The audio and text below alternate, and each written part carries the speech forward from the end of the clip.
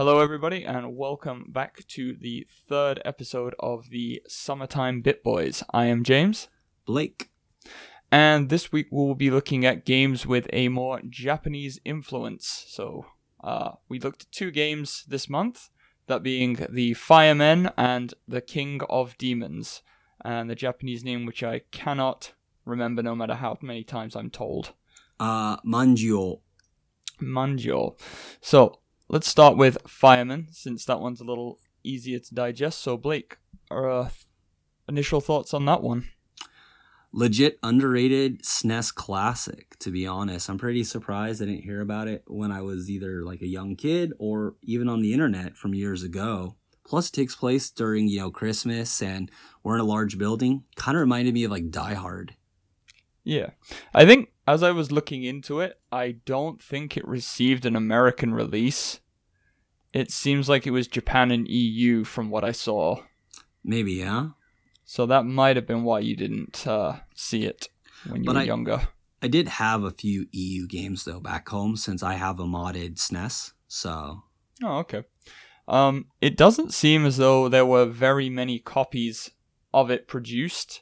That would be just going off the fact that when I was looking around, the price of this thing is pretty ridiculous just for a cartridge, no box. It's about $175. Makes sense, though. A lot of SNES games go for a shit ton of money nowadays. So I'd assume it wasn't something that was maybe heavily produced or had much marketing behind it. Because Human Entertainment, I know the name, but I'm having trouble thinking of what else they've done before.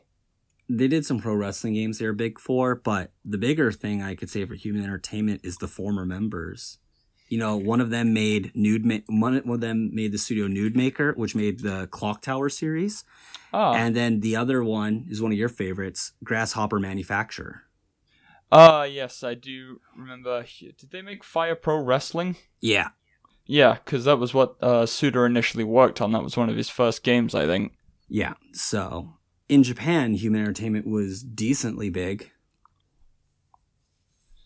Oh yeah, we got Fire Pro Wrestling down here. Clock Tower, yep. PlayStation, so yeah, they did all the Clock Towers from that. Yeah, they had a sequel to Fireman on PlayStation 1 with co-op.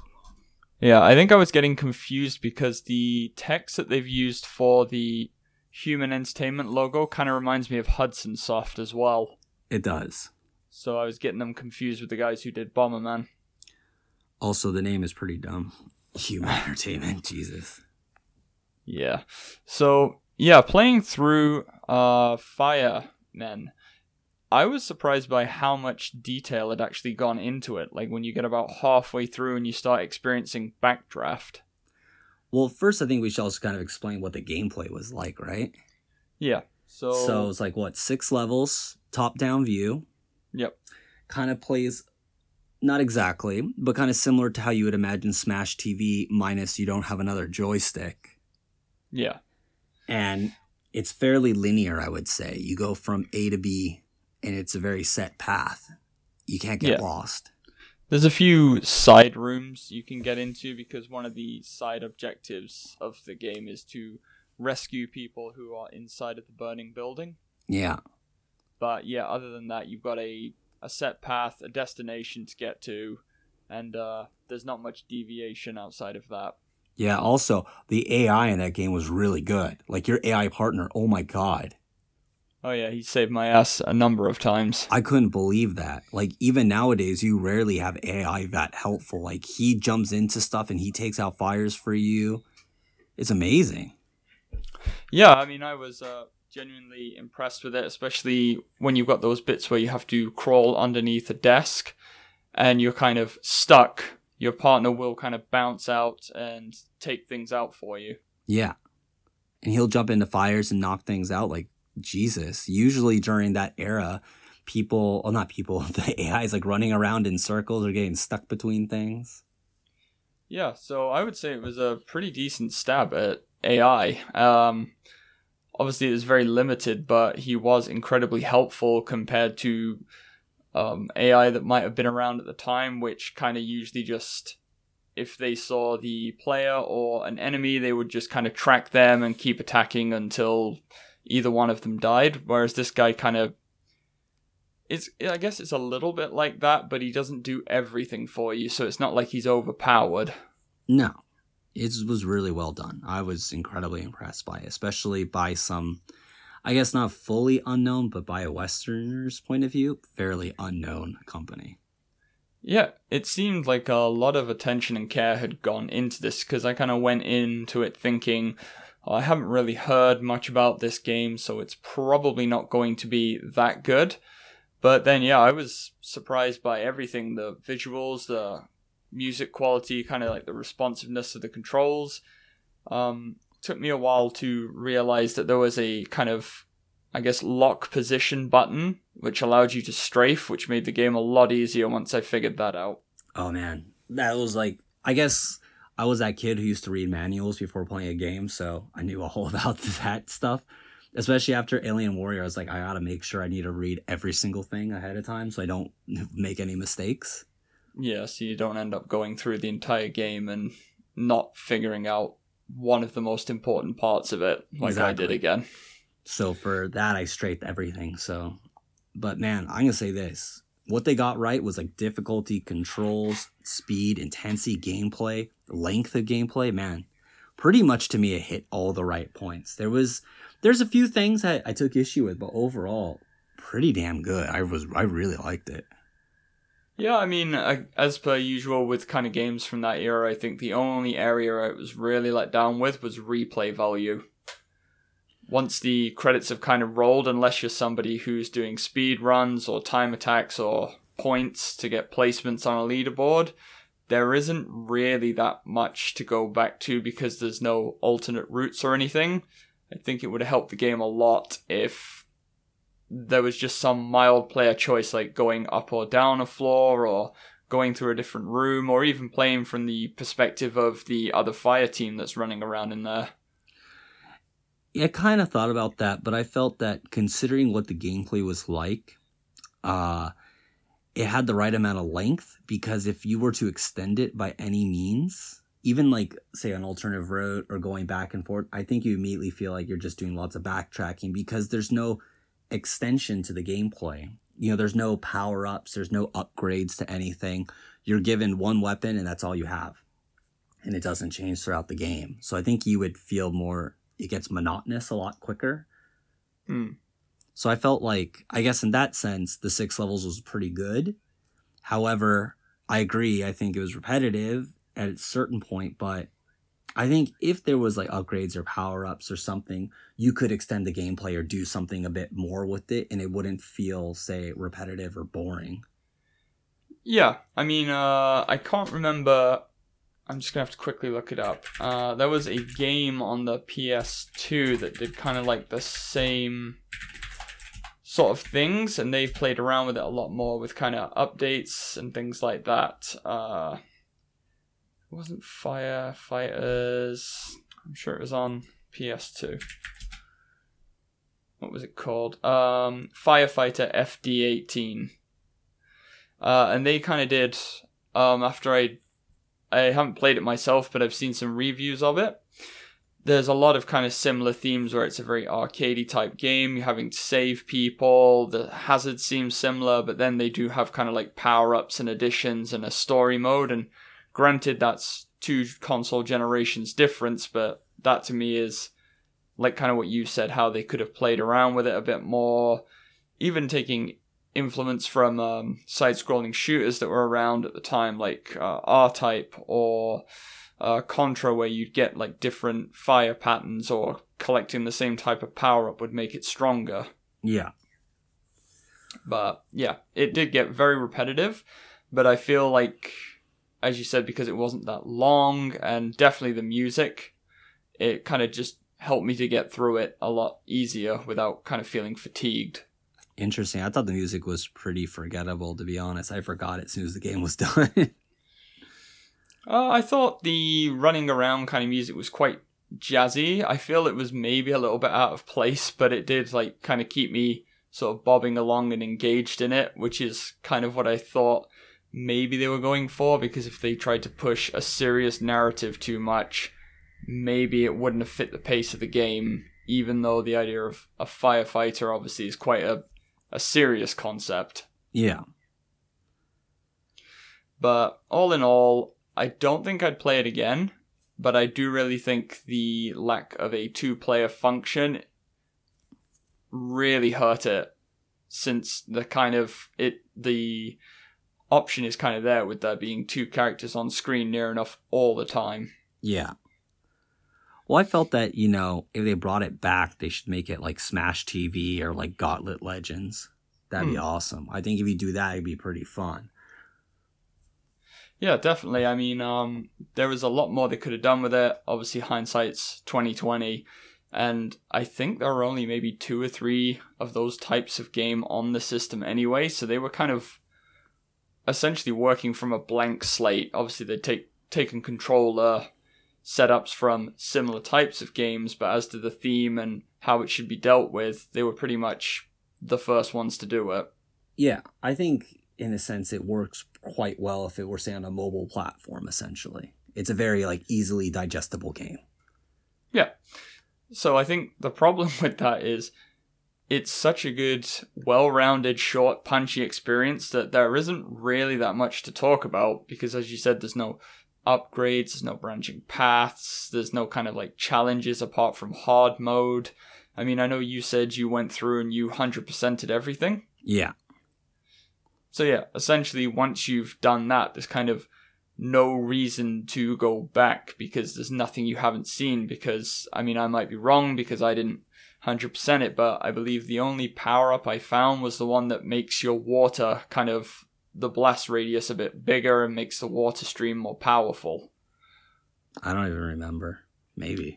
It kind of turns the water kind of slightly turquoise and his backpack starts steaming, and other than that, the only other thing you get is water grenades or water bombs.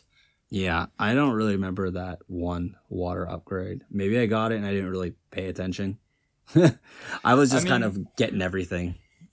I mean, I will give it its credit to how it ramps up the difficulty. At the start, you're dealing with just standard fire, but by the end, I did like the fact that they were working in those firewalls where you kind of have to duck and crawl on the floor. And it was pretty good that some of the windows, if you accidentally hit them, as I said earlier, it would cause backdraft where it sucks all the air in and kind of explodes back out. Yeah. I do think that kept me on my toes a little bit, although I did think putting it on the windows in really crowded, really busy areas was a little bit cheap because I can't really control where I'm firing at. Well, the benefit was that if you use the backtrap, it can wipe out all the fire in the room. So part of the idea was that you should shoot out the windows to knock out everything in your closest vicinity. I think if you duck, you avoid it. Yeah, but I don't know. I always use the backtrap because it just wipe out everything in the room instantly. As long as whatever's on your screen is by that window, boom, just give you enough distance so it doesn't hurt you. So I was always good. And that was the quickest way to clear a room, at least that section of the room. So I kind of liked it. At first, I was like, oh man, that's kind of cool and kind of annoying. But once I noticed oh shit, it takes out the fire, then it just became the best thing to exploit. Yeah. As I said, I really enjoyed it. I was genuinely surprised by kind of how fun it was for a concept that to me hasn't really been represented in gaming, and it's not really something that I would seek out to play since I was never really that kind of kid who was interested in police toy cars or firefighter sets and things like that. But I think I really would have enjoyed this when I was younger. What did you used to play then if you didn't do firefighting or police officers or cops and robbers, whatever? I used to do a lot of Lego. I really liked Crash Dummies. I don't know if you've seen those. Yeah, we had Crash Dummies. They were pretty big when I was a kid. So, but I think it was mostly building stuff. I was always given kind of Duplo when I was really young.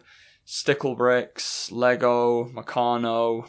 I did a lot of building of things. I wasn't really massive into the whole cops and robbers stuff. Did you guys have Lincoln Logs? No, but I know what they are. They're essentially a nicer looking version of Stickle bricks. Okay. Lincoln Logs were pretty cool. I used to play with those and Legos all the time. But I also used to play cops and robbers because we had cap guns when we were kids. So we would just go to the ice cream truck and spend like $3. You get these like plastic guns. You put caps in them, and they use like actual gunpowder in them, so they get loud. And you see a nice little like spark from it. So we played cops and robbers with these like guns, and then being wonderful, violent kids as we were, we had like if there was a prisoner trying to like go away, we'd shoot him in the head and say, "Now you're out of the game." Oh, jeez. Well, we're like 7 years old. There was enough violence in the media and Power Rangers to know how to do these things. Yeah, I mean, we were exactly the same with Nerf guns, warp pistols, and stuff like that. Which I guess brings us nicely onto the second game that we're looking at, because it's, I was looking at the box art, and the themes it deals with are pretty dark for the era that it was released in. The box art was pretty rad. I really liked it. Oh yeah, I love the box art, but it was kind of like a pretty strong juxtaposition to other kind of games that were out at that time, I guess. Okay, so before we get into the game, let's talk about the developer. KSS. Before you look anything up, do you know anything about KSS? Not at all. Okay, they're a famous anime production company which is now gone, that has been bought out. Now, I know that I'm not really sure when you got into anime, but I got into anime when I was pretty young, so I was big into shit from like the 70s, 80s, and early 90s. So KSS, when I saw it, kind of struck something with me. So I was like, oh man, they've done tons of famous stuff, such as like Battle Angel, you had Golden Boy, Oh My Goddess, Plastic Little, Variable Geo. These were all really big during like the early 90s, especially, if you used to like go to Asian, rental stores and just get these things. Then also KSS was well known because they had a hentai label called Pink Pineapple. Fucking amazing name, right? And so because I kind of knew some of this stuff going in, I was like, I wonder if they're going to, flex their anime muscle. And then obviously they did. They had their like faux anime cutscenes. So I was like, okay, there we go. And all the anime stuff looked fairly similar to some of the stuff they've already produced, such as like Variable Geo or Battle Angel.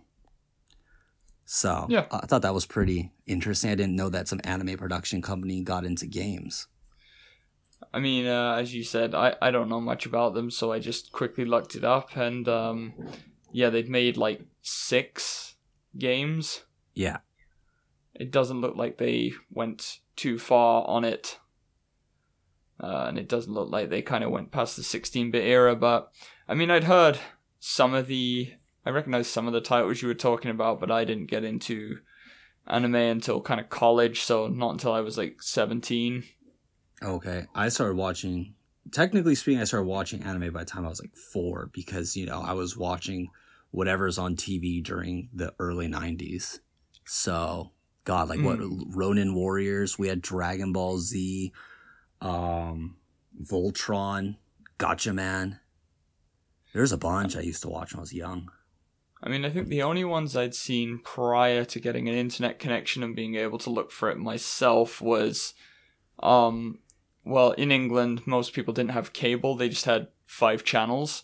So they BBC didn't really... 1, 2, 3, 4, and 5? Close. You got BBC 1 and 2, Channel 3 and 4, and then Channel 5. Oh, hot damn. I love those names. Well, I think it was called ITV, Channel 3, and then Channel 4 and 5 were just called that. Because BBC 1 and 2 are the public broadcasting channels. They're the reason why you need a TV license. Anyway... Yeah. If you had money, you could get cable or satellite TV for Sky TV, which was pretty much the only provider back then. And my auntie had it, and she would record Dragon Ball Z for me and my brother, and that was the only way we got to see it. So, outside of Dragon Ball Z, the only other ones that I saw briefly were maybe Gundam and Escaflowne. Escaflowne. See, I don't even know the name.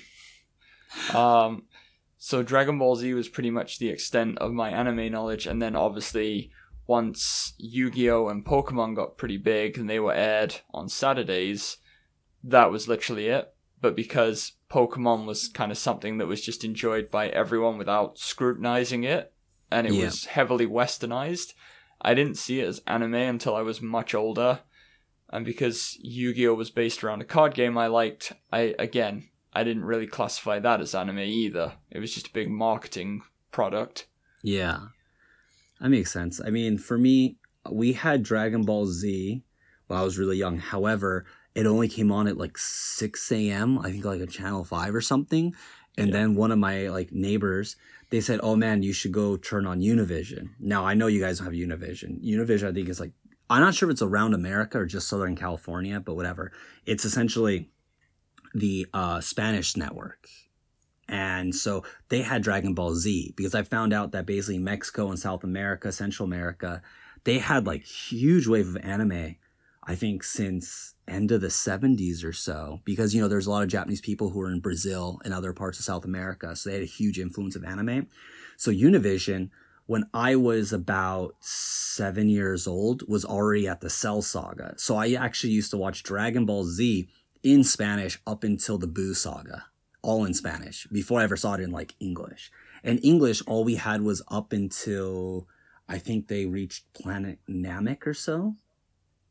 So it's kind of funny, my history of Dragon Ball, because I had some of those early influences. And then we had a bunch of Asian rental stores, so I used to rent a bunch of anime when I was young. So I was kind of influenced at an early age. So by the time I was like, halfway through high school, I think, or end of high school, I was like, you know, I was an old dog. I was like, ugh, all this new stuff is terrible. And I just never watched it. And I still don't, because, man, because when I got into anime, it was more like, you know, cyberpunk and like violent and serious storylines. And it just became like cutie shit constantly. Or when it was serious, what didn't feel really gritty. It was just like, whatever. Yeah, I mean, obviously, like, going back, I've seen some stuff from that era, like Devilman, Violence Jack. I can't remember many of them, but I've seen like bits and pieces. But yeah, like the 90s and 80s was kind of a free-for-all for that kind of thing, because nobody knew what to do with it.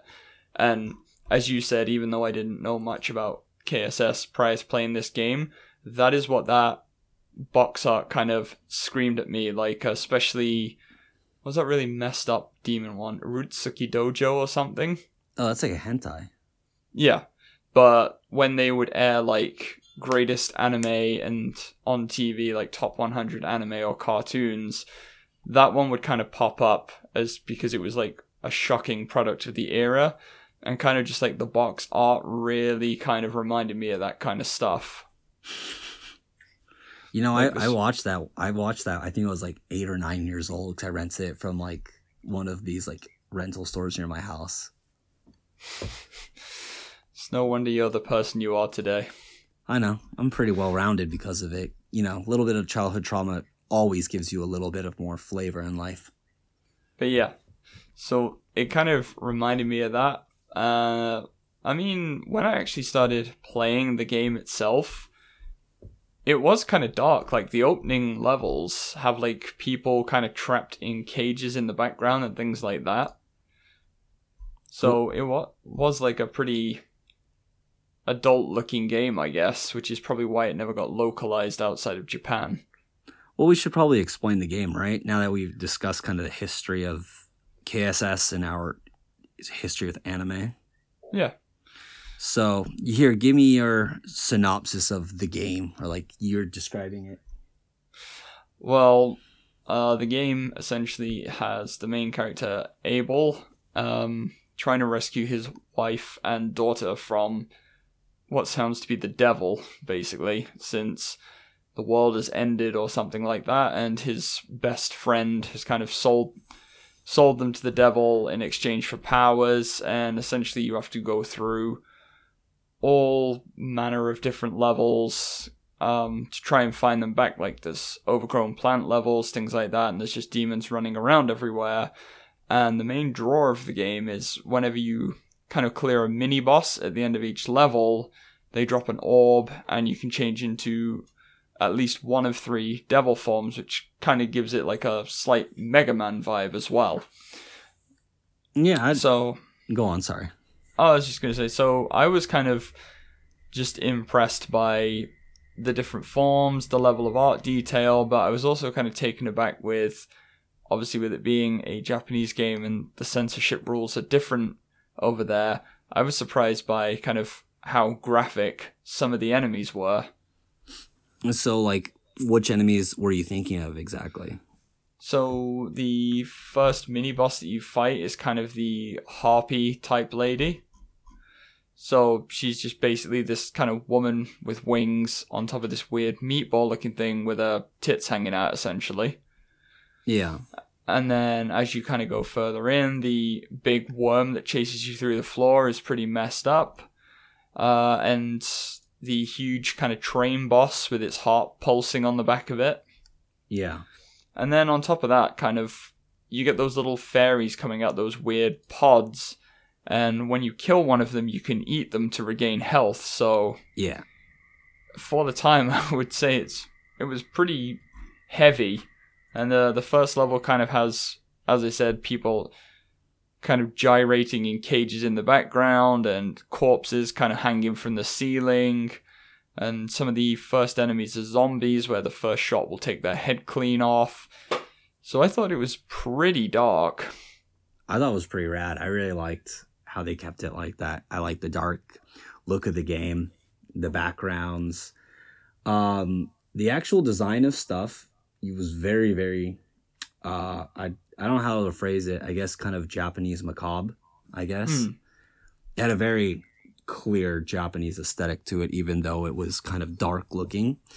To me, I don't know. It essentially, I mean, the elephant in the room would be, it's very Castlevania-esque, but not exactly. I know some people said it's Castlevania with a gun, but I think that's a pretty, I don't know. I guess you could use that because each devil form does have some form of like, not say a gun, but you can shoot something. But I wouldn't necessarily say it's Castlevania. I would say Metroidvania. Yeah. Since it plays a little bit like, yes, Castlevania also plays a little bit like Metroid, has that kind of feel to it. But the issue with it to me was that on the SNES, you had both Super Castlevania 4 and you had Castlevania Dracula X, which, you know, is the port of Rondo of Blood, which I think was on PC Engine, if I remember correctly. Yeah.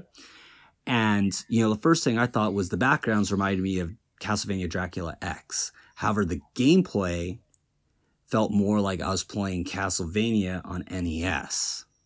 Yeah, it was real stiff. Oh, God, yeah. The jumping had no momentum. No, you either commit or you jump straight up. Yeah. I can't count the amount of times I died on the first couple of levels because I was trying to kind of like Mega Man in the air, like jump up and strafe back and forth while shooting at a jumping enemy, only to have my character decide to fling himself into a pit. Did you play Castlevania on NES when you were young or when you're older or not at all? When I was older. I didn't have NES when I was younger. Did you complete all the Castlevanias on NES?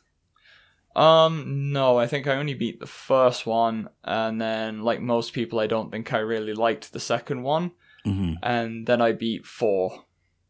So I didn't play through 2 or 3, or kind of any of the Genesis one, or any of the PC Engine ones. I pretty much played 1 and 4, and then the only one I played after that was Symphony of the Night.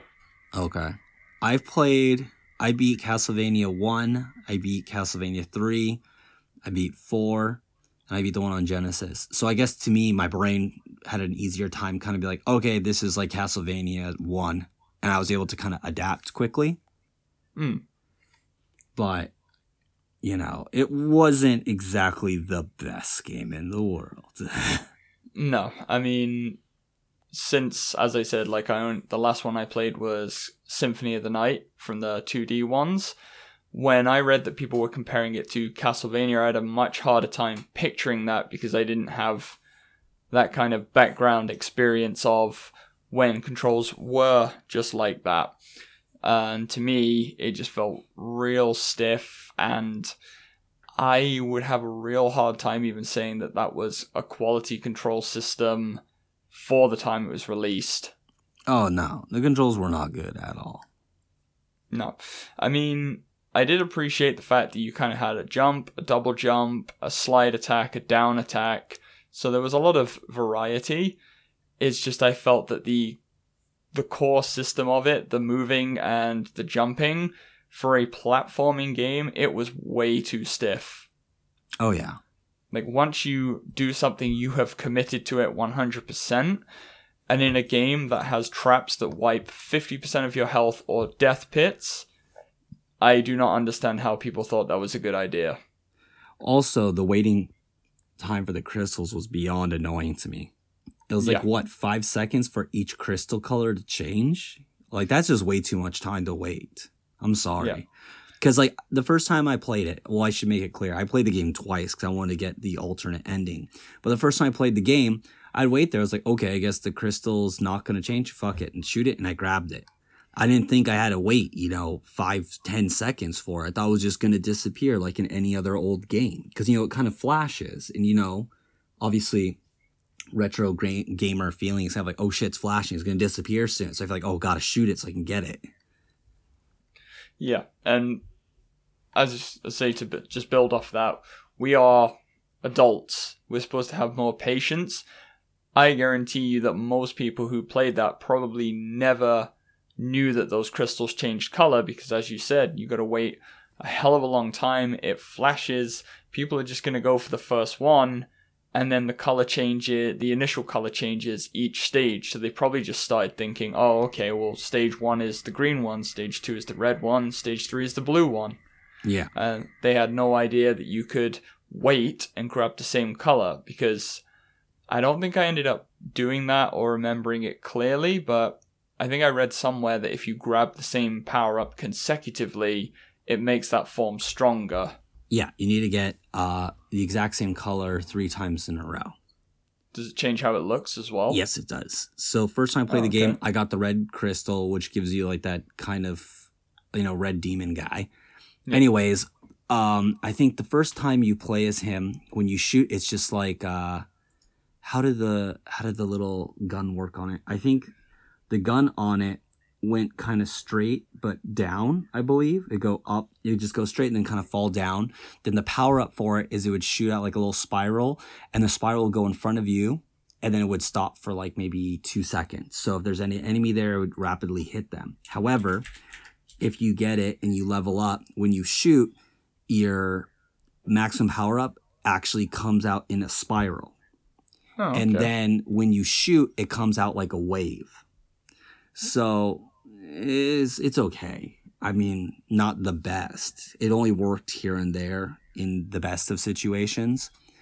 I think if I had gotten the blue crystal the whole way through, playing as the dragon, it probably would have been a nicer experience than using the red demon guy. But go on. I was just going to say, I think out of the 3 of them, the worst form by far was the green one. The green one was more like he's difficult to play, but if you land certain hits, I felt like he actually hit stronger than the other ones do. Kind of like a sniper rifle. I just felt that the hitboxes in that game, compared with the Gencast jumping controls, that they were way too precise for what we were being given. And especially on the plant level where you've got those skull flowers everywhere. Yeah. I feel I spent more time than I should have done trying to line up a shot with them so that they wouldn't hit me, and I go stumbling into a pit and have to replay the entire level again. I guess, there's a delay on the gun, so as I said, I guess I'm kind of used to playing older games, so I kind of quickly can adapt. So I kind of knew that as soon as I hit the double jump and it hit the gun button, it would shoot about a half a second later, so I was able to kind of kill most things with him. So I didn't think he was too difficult. Just annoying. Yeah, I think out of all the forms that I got, maybe the red form was my favorite one, because when you shoot, it kind of boomerangs the weapon out. Yeah. But then that had its own annoyance on the train level when I was trying to hit those Gatling gun things in the carriages, and the spiral would just clip the top of the level and stop me from being able to hit them. Yeah. So it's almost like, in a way, the blue one seems to be the best just because it fires a straightforward projectile. Yeah, and also his jump and second jump were a lot better. Yeah, and his super attack kind of goes forward and then hangs in the air for a little bit. So I found it much easier to defeat the end boss using that, because the first form, where it's the giant demon, it was easier kind of just to line myself up, fire, and have it just chip away at his horn, and I didn't really have to move around that much. Well, when I played the second time, I got the ultimate form, wherever we get to play each form at least once, and then you get the gray or platinum or whatever colored crystal, and you get become super demon guy. Yeah, I mean, I looked at a video of that because I assumed that there was a different ending just because, well, the ending was kind of bleak if you get the negative one. Yeah. So I assumed there was probably more, but I just didn't, like, even though there's replay value, the controls really just put me off going back in. Well, I finished it, I think, the first time was like an hour and 30 or less minutes, and then the second time I completed it in about 35 minutes, I think. Yeah. So it didn't really bother me too much, I guess, but I remember that the final form, you're decently OP, but oh my god, your walk cycle is so bad. I mean, it's really bad. Like I said, for me, everything was really good about that game except for the controls, which kind of hamper the entire experience for me, because the visual style, as you said, it was giving me, from the enemy designs, real Berserk vibes. I mean, I don't know if you've ever like watched or seen much of Berserk. Yeah, I know what you're talking about, though. Yeah, like all the kind of, it's almost like a kind of messed up body horror type thing, where you can see what something once was and then it's transformed into something else, and it just gives this real dark, macabre kind of setting, which I really liked. The normal music was pretty good, but the boss music was like just jazzy as fuck. But it was the same song every time for each boss. Yeah, but by that point I'd kind of really gotten into that, and I was looking forward to hearing that theme again. So for me, like, the visuals, the sound, the actual concept of the game were all really, really good. It was just the fact that it is, by its standards when it was released, that control scheme was just such dog shit that I just could not get on with it. It was kind of just upsetting me that a product released in 1995, like just prior to the PS1 coming out worldwide, was that shit. I guess to me, like, for example, that boss music, I think towards the end of the game, when I heard it, I would just like turn off all sound, like, oh my god, I can't stand this anymore. And second playthrough, I just played on mute and just put on my own music because I just couldn't stand the music. To me, also, the sprite animations I thought were fairly stiff for what they were. Granted, they were decently detailed for being as small as they were, but I felt everything was fairly stiff. The movements, especially you, the character, was really damn stiff. I do admire their commitment, though, to giving over a third of the detail to the guy's fucking man tits. Oh, yeah. Like, those pecs are sculpted. Well, yeah, and then they gave him, like, a super detailed face and all those, like, cutscenes where I felt like an American comic book artist drew it, not a Japanese, like, artist. I felt that the main protagonist was possibly based off Rambo, just looking at him. Yeah, especially in the cutscenes, it felt like you're looking at a caricature of, like, Stallone. Yeah, so that was kind of real jarring that the character was just kind of generic G.I. Joe man, and then you had all these creative, messed up looking monsters, and granted, after the first level you don't play as that form again. Yeah. But it was just real weird to see kind of like this grounded kind of character that you'd expect to see in a Western style platform shooting game, and then have these little continue fairies flying around him and have him battling these really weird obscure demons, and it was just kind of a bit jarring. You mean the green fairy that followed you? Yeah. That's supposed to be your wife. Oh, really? Yeah, so basically in the story, the green fairy that follows you and gives you back your life is your wife because she's dead. So she's essentially helping you travel through hell so you can save your daughter. And then, you know, your daughter gets taken by the king of demons, and then he essentially plants his soul within her, excuse me. And then she's supposed to be the new king of demons. And then I think at the end of the game, in the normal ending of the game, you kill her, I think. But then in the alternate ending, she's able to fend off the king of demons, and she's able to be who she is. However, she's now stuck in demon form. and you being the ultimate demon now take over being the king of demons. But instead of being like, let's take over Earth or whatever, you're like, oh, let's kind of redo hell in a sense. Let's make things more positive because now we have each other. End of game. How cute. Yeah. It's the ending was kind of weak, I guess, but for non-RPGs at that kind of time, I guess in gaming, story still wasn't seen as that necessary unless you were really world building in an in-depth RPG. But in general, I think stories in video games didn't really matter for a long time until more like the modern era. You taking the John Carmack approach. Yeah. Like, was it John Carmack or was that John Romero? I think it was John Carmack, because he said, what was it? Story is like story in a porn. No. It needs to be there to drive the plot, but it's not really that important. Let's look that up.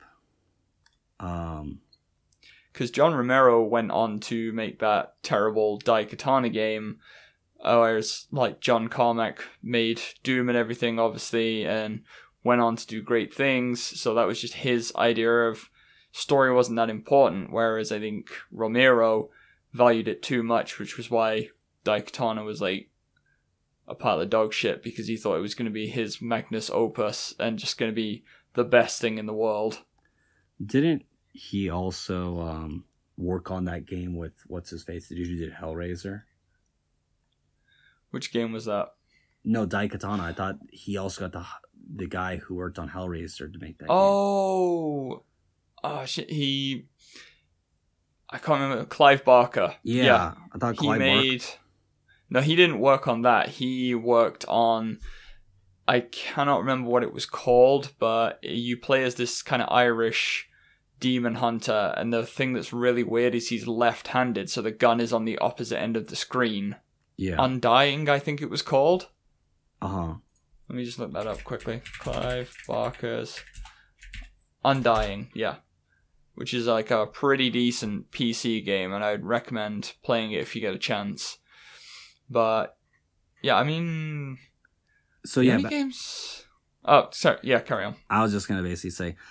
Anyways, regarding games like that, yeah, I think in general, my opinion still stands, I guess, since I was a kid, is that stories in games, while they can be good, as a general rule, I can kind of be okay with the game having 0 to no story as long as the gameplay is there, versus a game with amazing story but awful gameplay.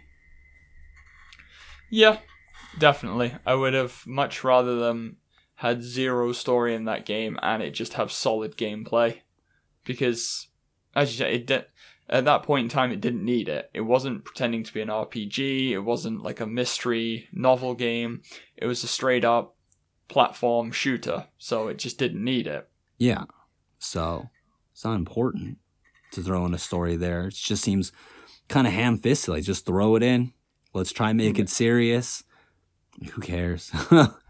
I mean, I would have rather they spent more time on getting the controls much tighter than having any kind of story, but maybe due to them having their background in anime and things like that, they thought, oh, we can make this work. But I think they need to spend more time on gameplay. And kind of reminds me of Star Wars prequels, where some people theorize that George Lucas spent too much time world building, but not enough time story and character building, which is, I think, kind of the same idea with this game.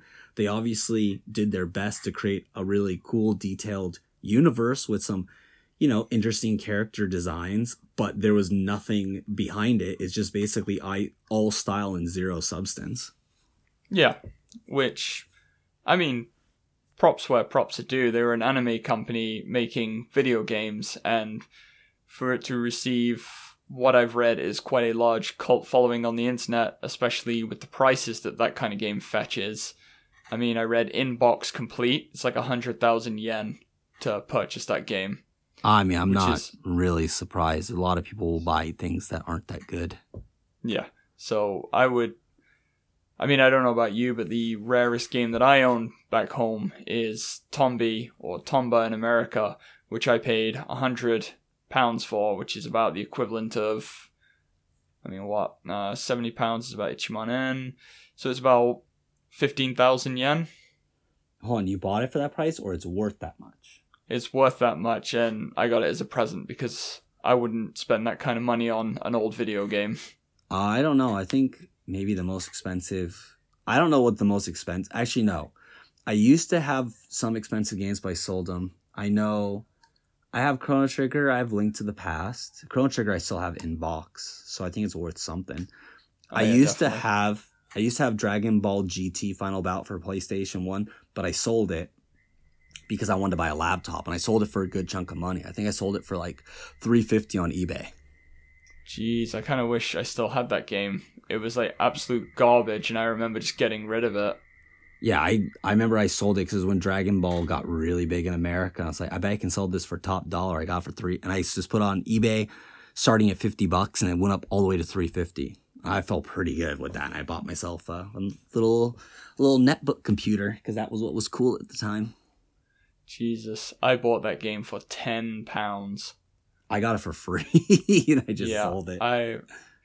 If that is like my biggest regret as an adult, that if I could go back when I was a stupid kid and just say like, don't sell any of these games no matter how crap they are, because they're going to be worth something in the future. Yeah. Like, my friend offered to sell me once his SNES. Yeah. And that came with Link to the Past, Legend of Gaia, Secret of Mana, the original Final Fantasy game, like Fantasy Quest or something. Yeah. All boxed, all with the books, and each of those games now goes for up to £100. Yeah. And I wasn't allowed to buy it for £20 for everything. How old were you? I was like 12, so I was asking my parents for the money and they said no. And if only I could go back in time and go, even if we don't keep this entire thing is worth nearly £1,000 now. I would have just lied to get the money. It's just been that simple. I would have just lied to get the money and just get it and then get in trouble later. But I'd own it. And it doesn't matter about being in trouble once you own it. Oh well. It is what it is. And I mean, I'll be the first to admit, like, back in the day, I wasn't the biggest Nintendo fan since I had the Amiga, and then my first actual console was the PlayStation, like we said before. So I more kind of fell on the Sony side of things. I didn't really do much with Sega, and it wasn't until later that I got into Nintendo because they had some pretty decent RPGs like Breath of Fire, some interesting horror games like Clock Tower. So I didn't go back and play those things until I was much older. Yeah. I think, well, Super Nintendo, I think in general, was pretty much my favorite console, period, because it was, technically it wasn't the first console that I owned, but it was the first console I played pretty much all the time. So I have pretty good memories. PlayStation I always liked, but I don't know, Super Nintendo was like, it was that console that everybody I knew had. Everybody played the same games. PlayStation is when like some people had it, some people didn't, because it was really expensive when it first came out. It took a while for it to go down in price. I'd say PlayStation 2, everyone I knew had that. Everyone had a PlayStation 2. I didn't get that till way late in its life cycle, just because of how damn expensive it was and how hard it was to get hold of one. I got it. I had the original Fat Boy. I didn't get it immediately, but I remember you could get it on, I can't remember when it went on sale, but I think it's like maybe a year later you get it a little bit cheaper. I think that was the point in my life where I went through, like, PlayStation was obviously the top dog and it was selling for everything. I went through this weird phase of, because the older systems got cheaper, that was when I picked up a N64, it was when I got a Dreamcast, it was when I went back and bought a Super Nintendo. So it wasn't until much later that I finally went, oh, the PS2 is cheap now. I got it, and then like 6 months later, the PS3 came out. Yeah, see, because I got Dreamcast on the day it was released. So September 9th, 1999. It was the only, actually, was it the only? I might be the only console I pre-ordered and got first day was Dreamcast.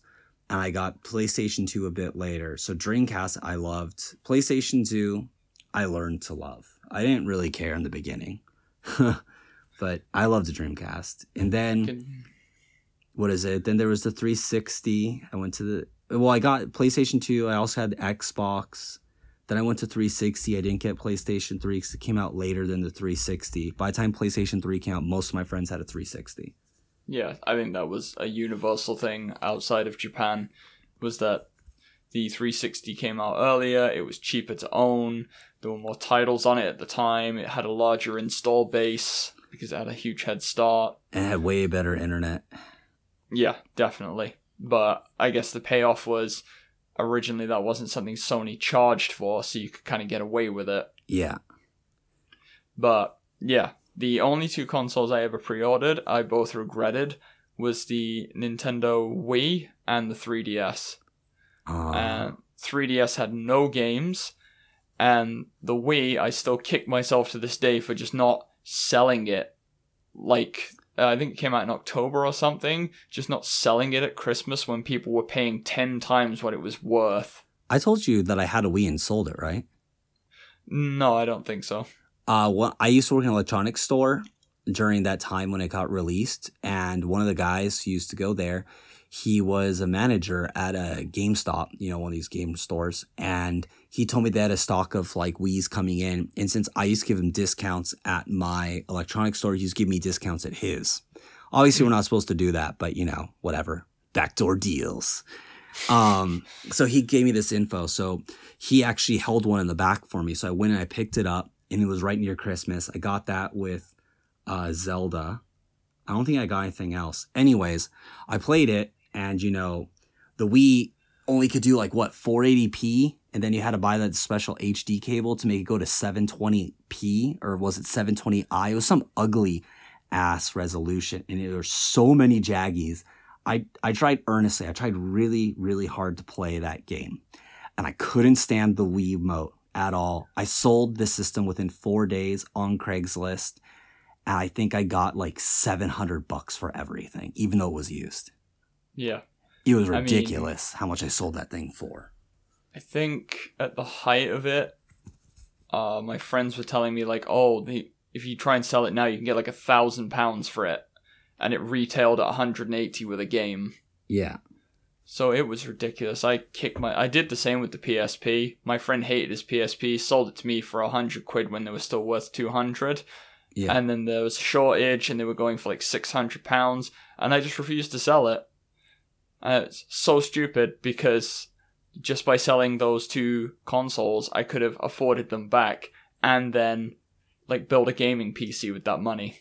Yeah. So I still kick myself for those kinds of things.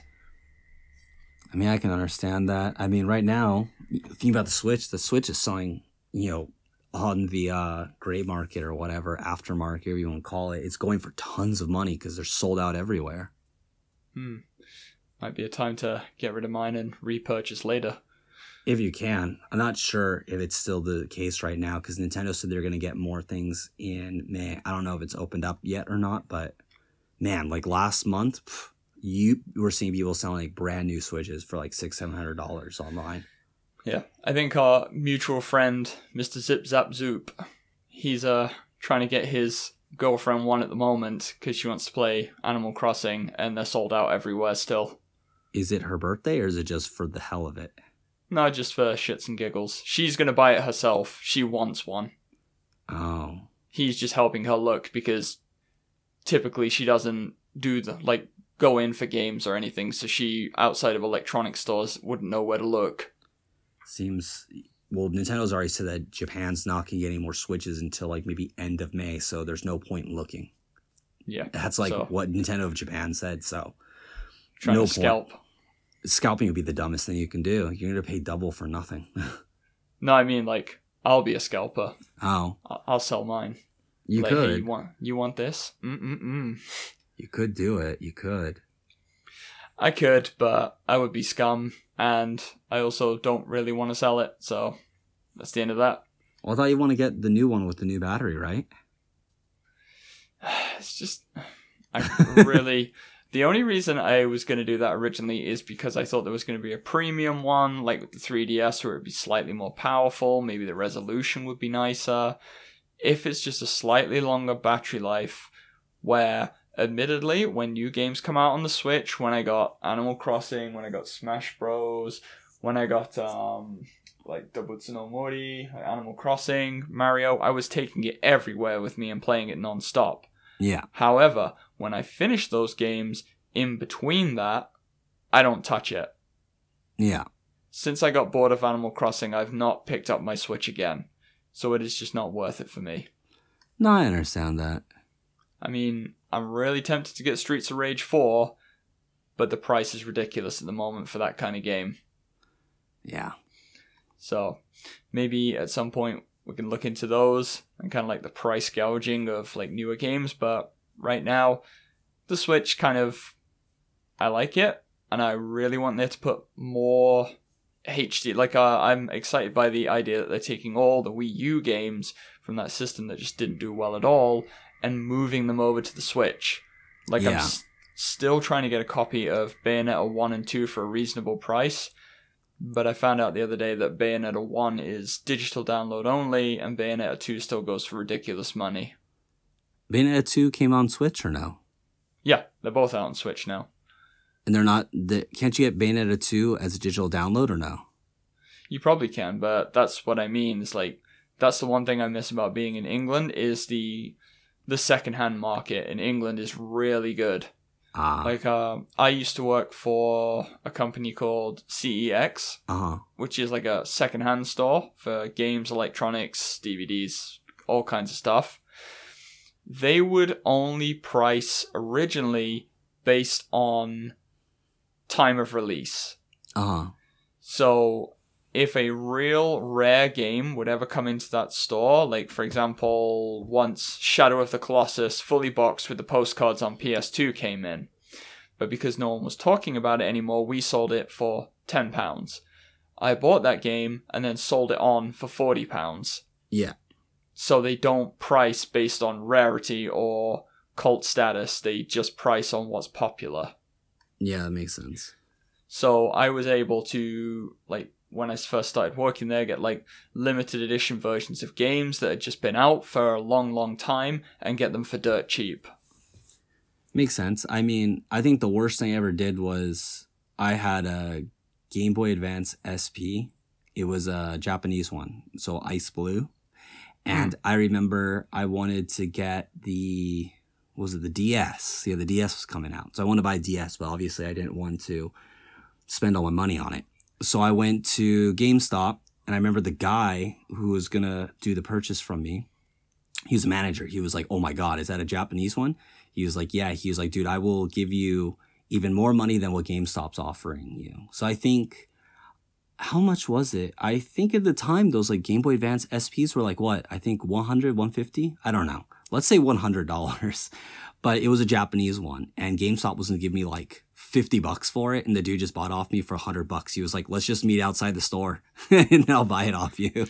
Yeah, that used to happen at our place as well. Like, people would come in, sell stuff. Like, I remember somebody tried to come in and sell copies of Final Fantasy 7, 8, and 9, like fully boxed, like no damage whatsoever, but the company would only offer them like £1 for each one. Yeah.